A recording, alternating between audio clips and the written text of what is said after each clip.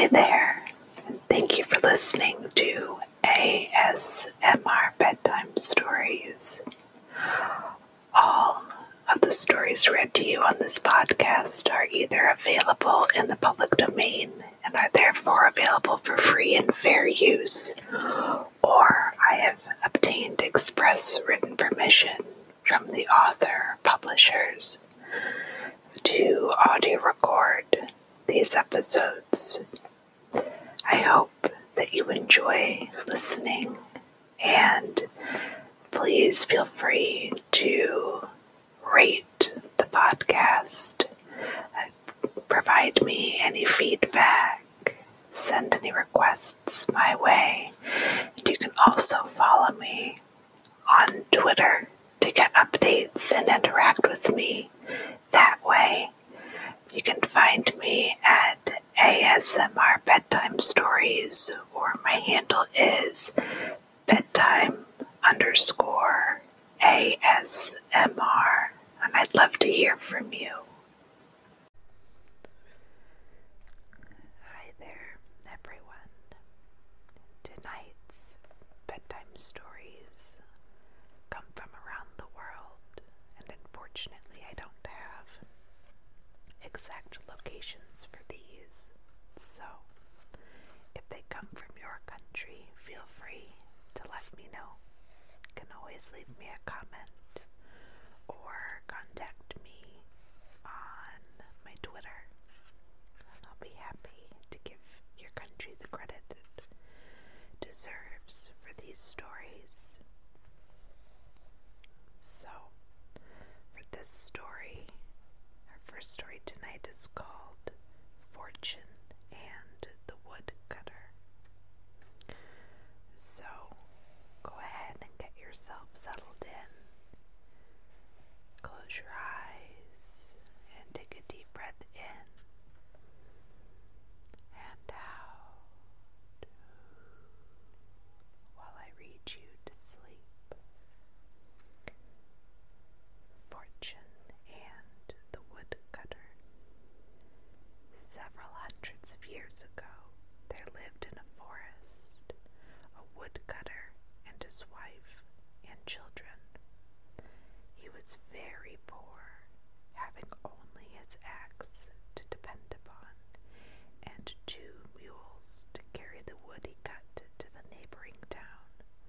But he worked hard and was always out of bed by 5 o'clock, summer and winter. This went on for 20 years, and though his sons were now grown up and went with their father to the forest, everything seemed to go against them, and they remained as poor as ever. In the end, the woodcutter lost heart and said to himself, "What is the good of working like this if I never am a penny richer at the end? I shall go to the forest no more, and perhaps if I take to my bed and do not run after fortune, one day she may come to me." So, the next morning he did not get up, and when 6 o'clock struck, his wife, who had been cleaning the house, went to see what was the matter. "Are you ill?" she asked wonderingly, surprised at not finding him dressed. "The rooster has crowed ever so often. It is high time for you to get up." "Why should I get up?" asked the man without moving. "Why, to go to the forest, of course." "Yes, and when I have toiled all day, I hardly earn enough to give us 1 meal." "But what can we do, my poor husband?" said she. "It is just a trick of Fortune's, who would never smile upon us." "Well, I have had my fill of Fortune's tricks," cried he. "If she wants me, she can find me here, but I have done with the wood forever. My dear husband, grief has driven you mad.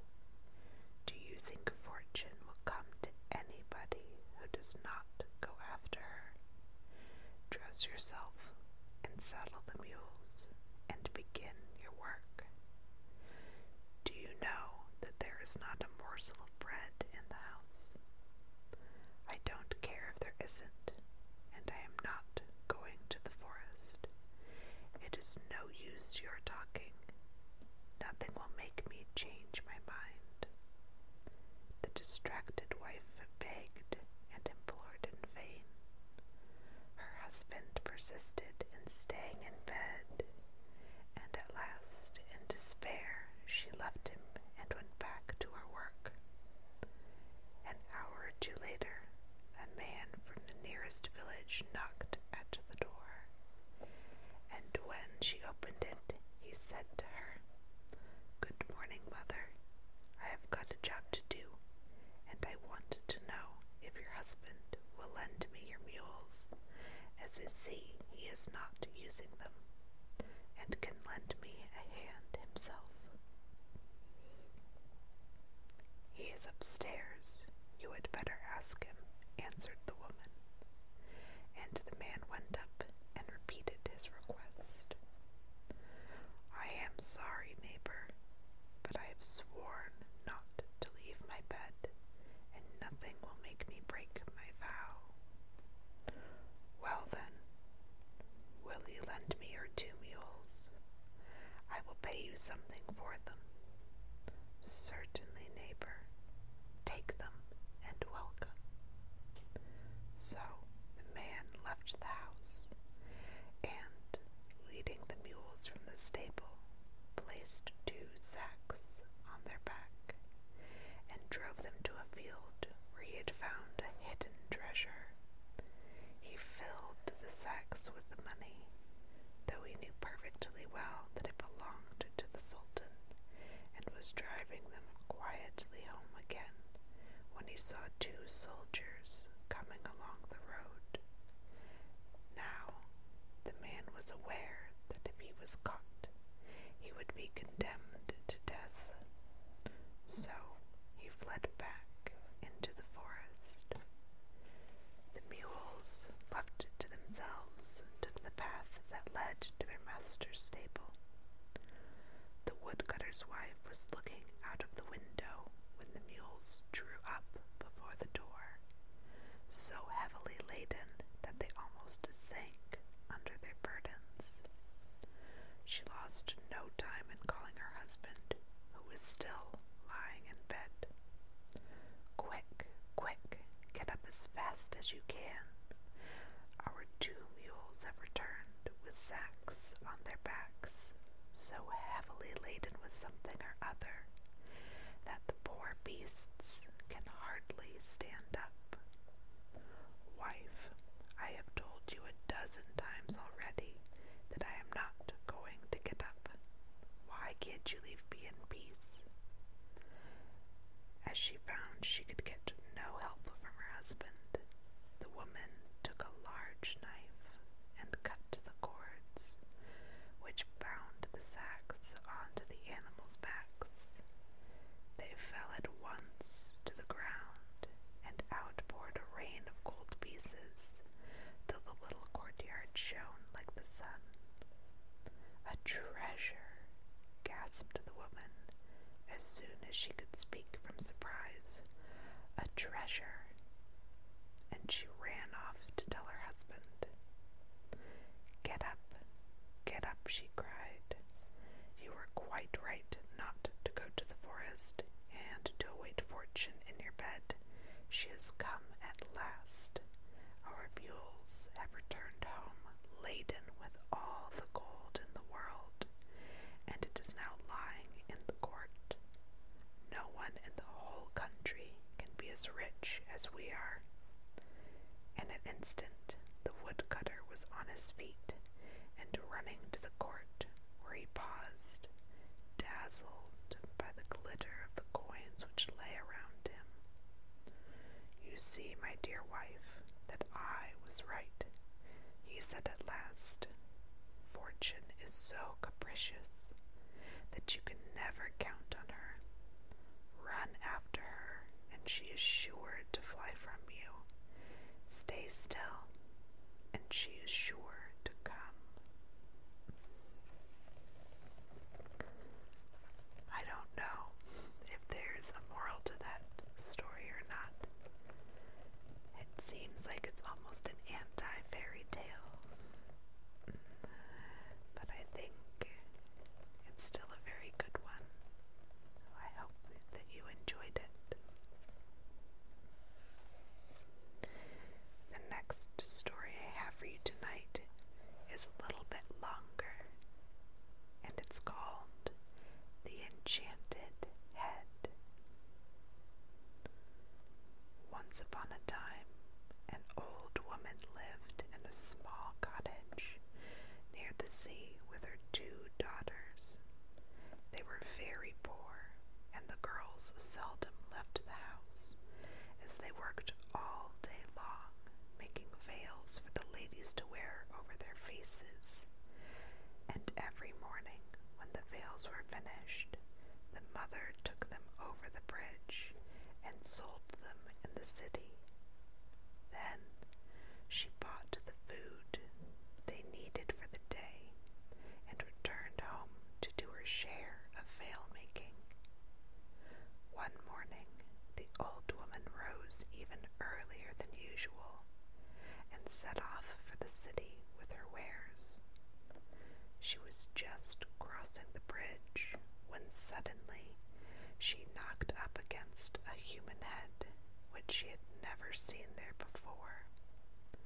The woman started back in horror, but what was her surprise when the head spoke exactly as if it had a body joined onto it.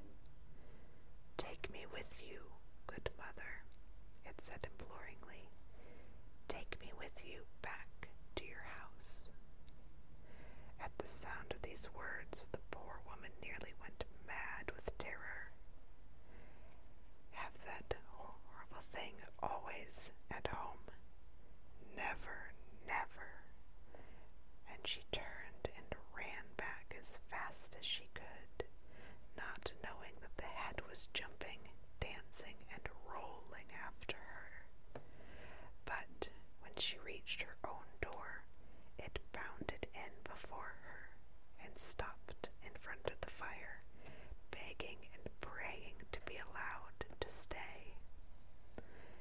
All that day there was no food in the house, for the veils had not been sold, and they had no money to buy anything with.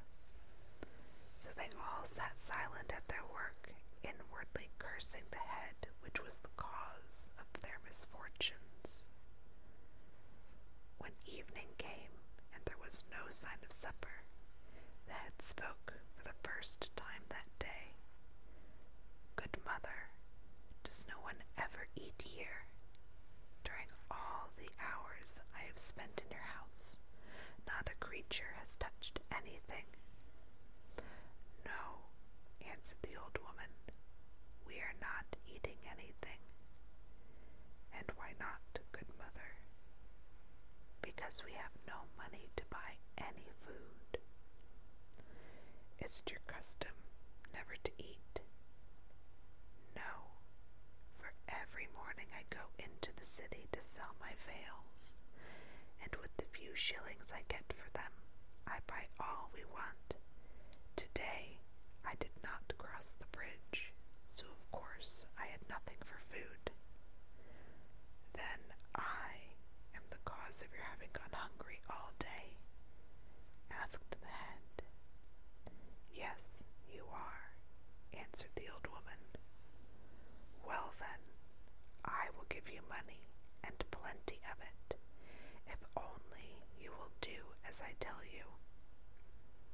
In an hour, as the clock strikes 12, you must be on the bridge at the place where you met me.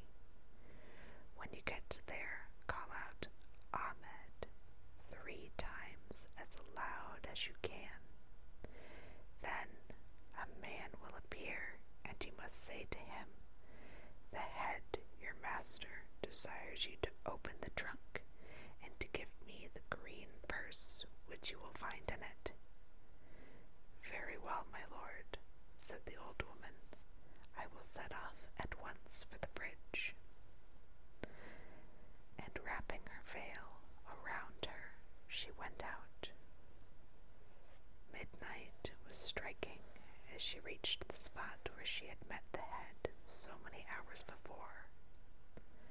"Ahmed, Ahmed, Ahmed," cried she, and immediately a huge man, as tall as a giant, stood on the bridge before her. "What do you want?" asked he.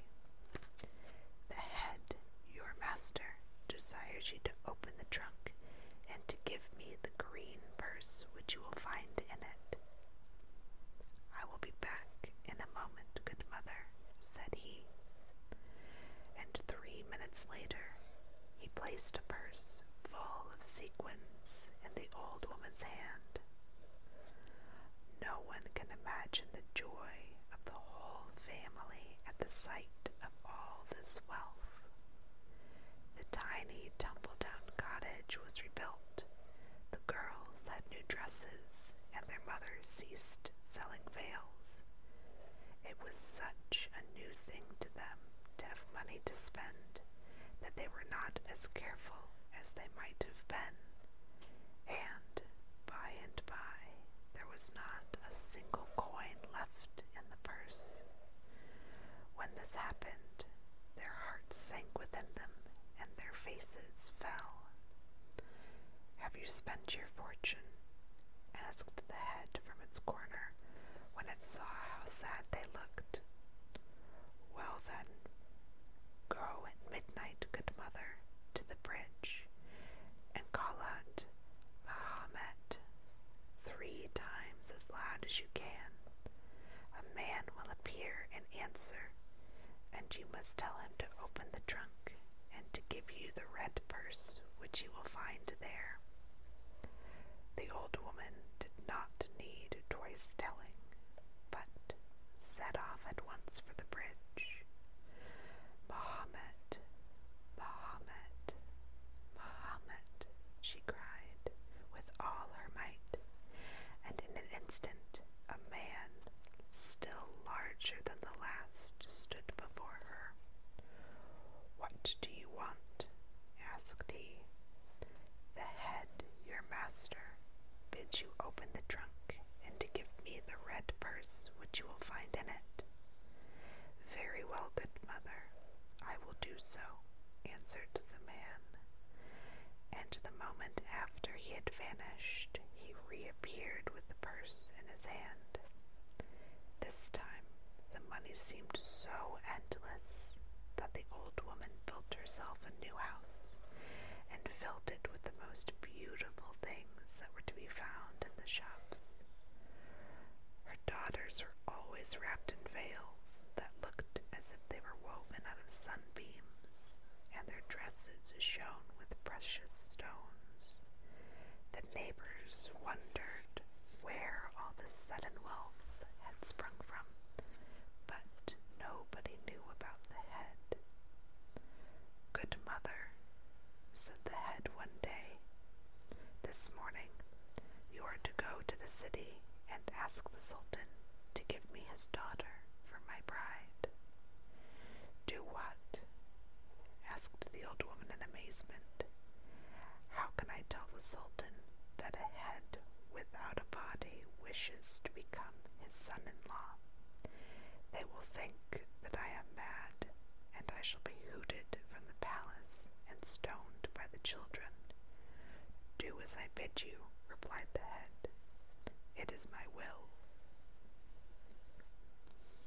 The old woman was afraid to say anything more, and putting on her richest clothes, started for the palace. The Sultan granted her an audience at once, and in a trembling voice she made her request. "Are you mad, old woman?" said the Sultan, staring at her. "The wooer is powerful, O Sultan, and nothing is impossible to him. Is that true?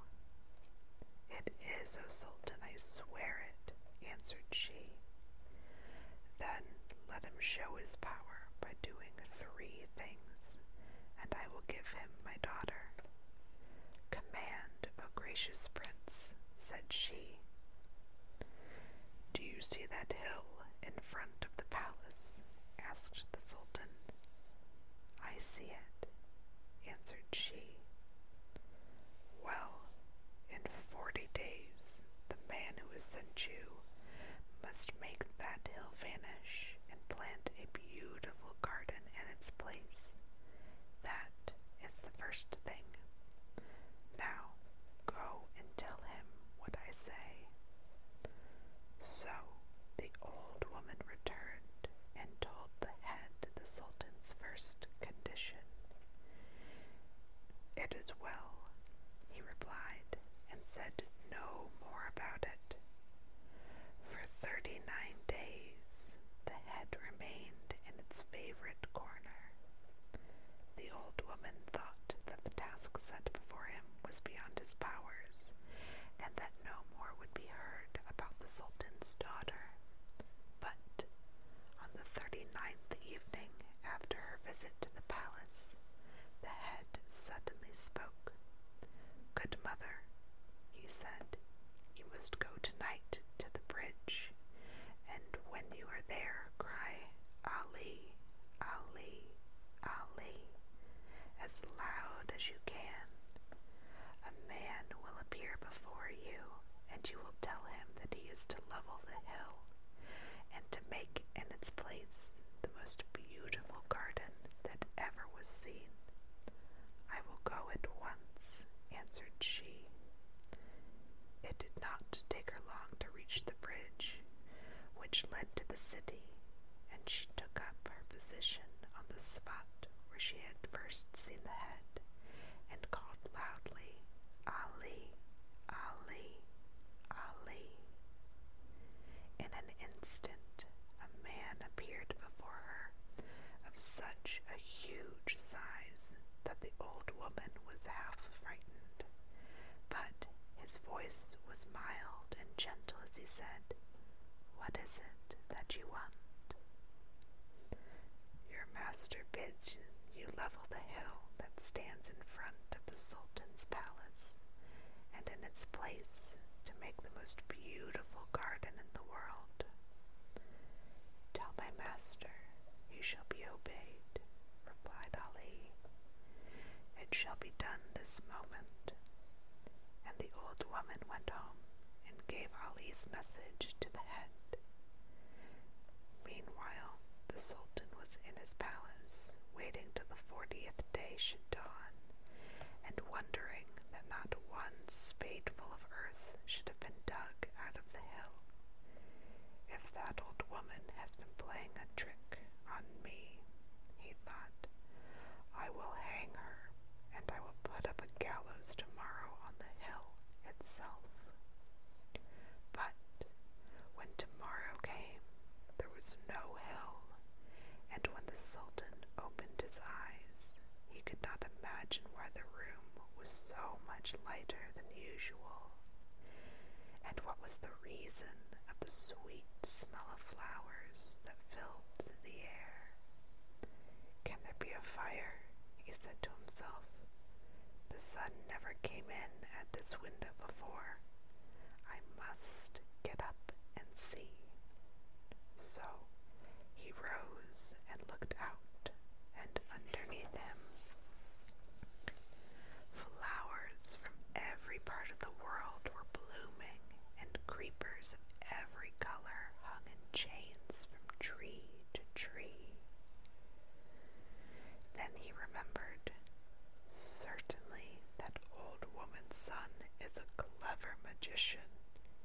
He cried, I never met anyone as clever as that. What shall I give him to do next? Let me think. Ah, I know. And he sent for the old woman, who by the orders of the head was waiting below. "Your son has carried out my wishes very nicely," he said.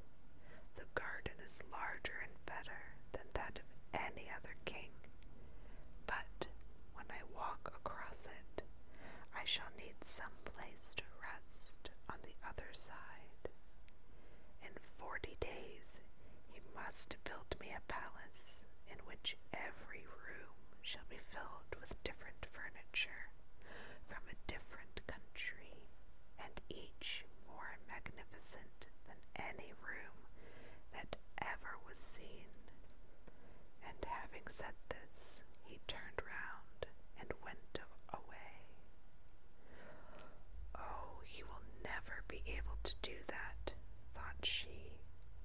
"It is so much more difficult than the hill." And she walked home slowly with her head bent. "Well, what am I to do next?" asked the head cheerfully. And the old woman told her story. "Dear me, is that all? Why, it is child's play," answered the head, and troubled no more about the palace for 39 days. Then he told the old woman to go to the bridge and call for Hassan. "What do you want, old woman?" asked Hassan when he appeared, for he was not as polite as the others had been. "Your master commands you to build the most magnificent palace that ever was seen," replied she, "and you are to place it on the borders of the new garden." "He shall be obeyed," answered Hassan. And when the Sultan woke, he saw in the distance a palace built of soft blue marble, resting on slender pillars of pure gold. "That old woman's son is certainly all-powerful," cried he, "and what shall I bid him do now?" And after thinking some time, he sent for the old woman, who was expecting the summons. "The garden is wonderful, and the palace the finest in the world," said he, "so fine that my servants would cut but a sorry figure in it. Let your son fill it with 40 slaves whose beauty shall be unequaled, all exactly like each other and of the same height." This time the king thought he had invented something totally impossible, and was quite pleased with himself for his cleverness. 39 days passed, and at midnight on the night of the last, the old woman was standing on the bridge. "Bekir, Bekir, Bekir," cried she, and a man appeared and inquired what she wanted. "The head, your master, bids you find 40 slaves of unequaled beauty and of the same height, and place them in the Sultan's palace on the other side of the garden. And when, on the morning of the 40th day, the Sultan went to the Blue Palace and was received by the 40 slaves, he nearly lost his wits from surprise. 'I will assuredly give my daughter to the old woman's son,' thought he.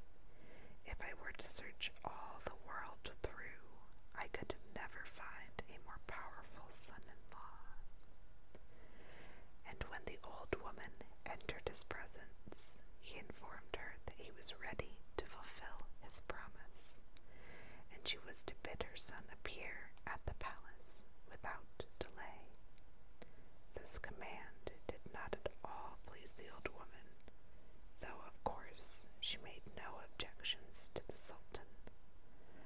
'All has gone well so far,' she grumbled when she told her story to the head. 'But what do you suppose the Sultan will say when he sees his daughter's husband?' Never mind what he says. Put me on a silver dish and carry me to the palace. So it was done, though the old woman's heart beat as she laid down the dish with the head upon it. At the sight before him, the king flew into a violent rage. I will never marry my daughter to such a monster, he cried. But the princess placed her hand gently on his arm. You have given your word, my father, and you cannot break it, said she. But, my child, it is impossible for you to marry such a being, exclaimed the Sultan. Yes, I will marry him. He has a beautiful head, and I love him already. So the marriage was celebrated, and great feasts were held in the palace, that the people wept tears to think of the sad fate of their beloved princess. But when the merrymaking was done, and the young couple were alone, the head suddenly disappeared, or rather, a body was added to it, and one of the handsomest young men that ever was seen stood before the princess.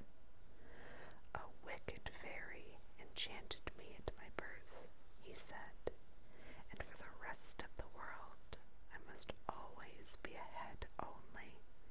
But for you, and you only, I am a man like other men, and that is all I care about, said the princess.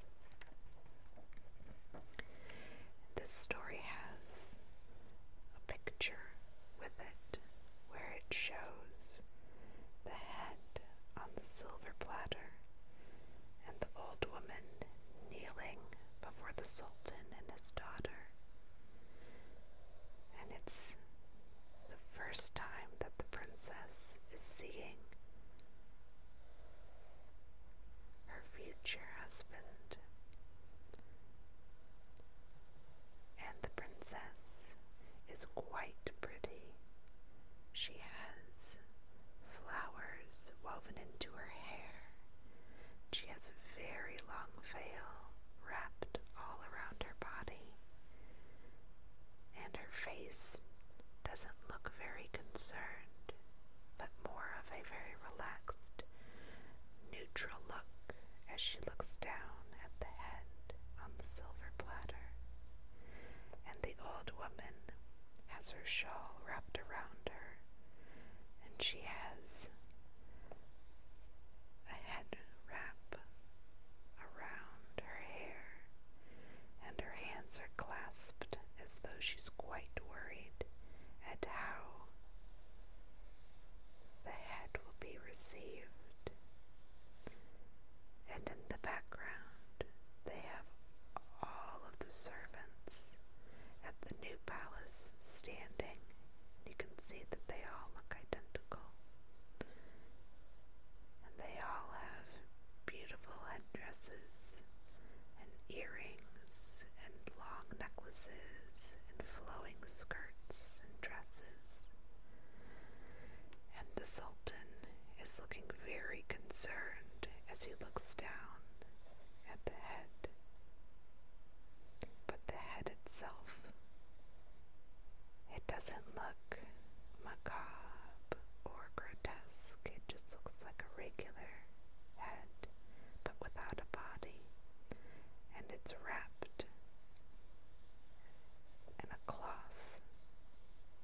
And he has black hair and very long eyelashes and a strong chin and a soft nose. It's not too sharp. And the princess is holding her father's hand as if to assure him that it will be all right. So, I like describing the pictures because it makes me look at them a lot longer than I think I would normally. So I hope you don't mind when I describe the pictures. And I stories to read to you, but I think I will save those for another night.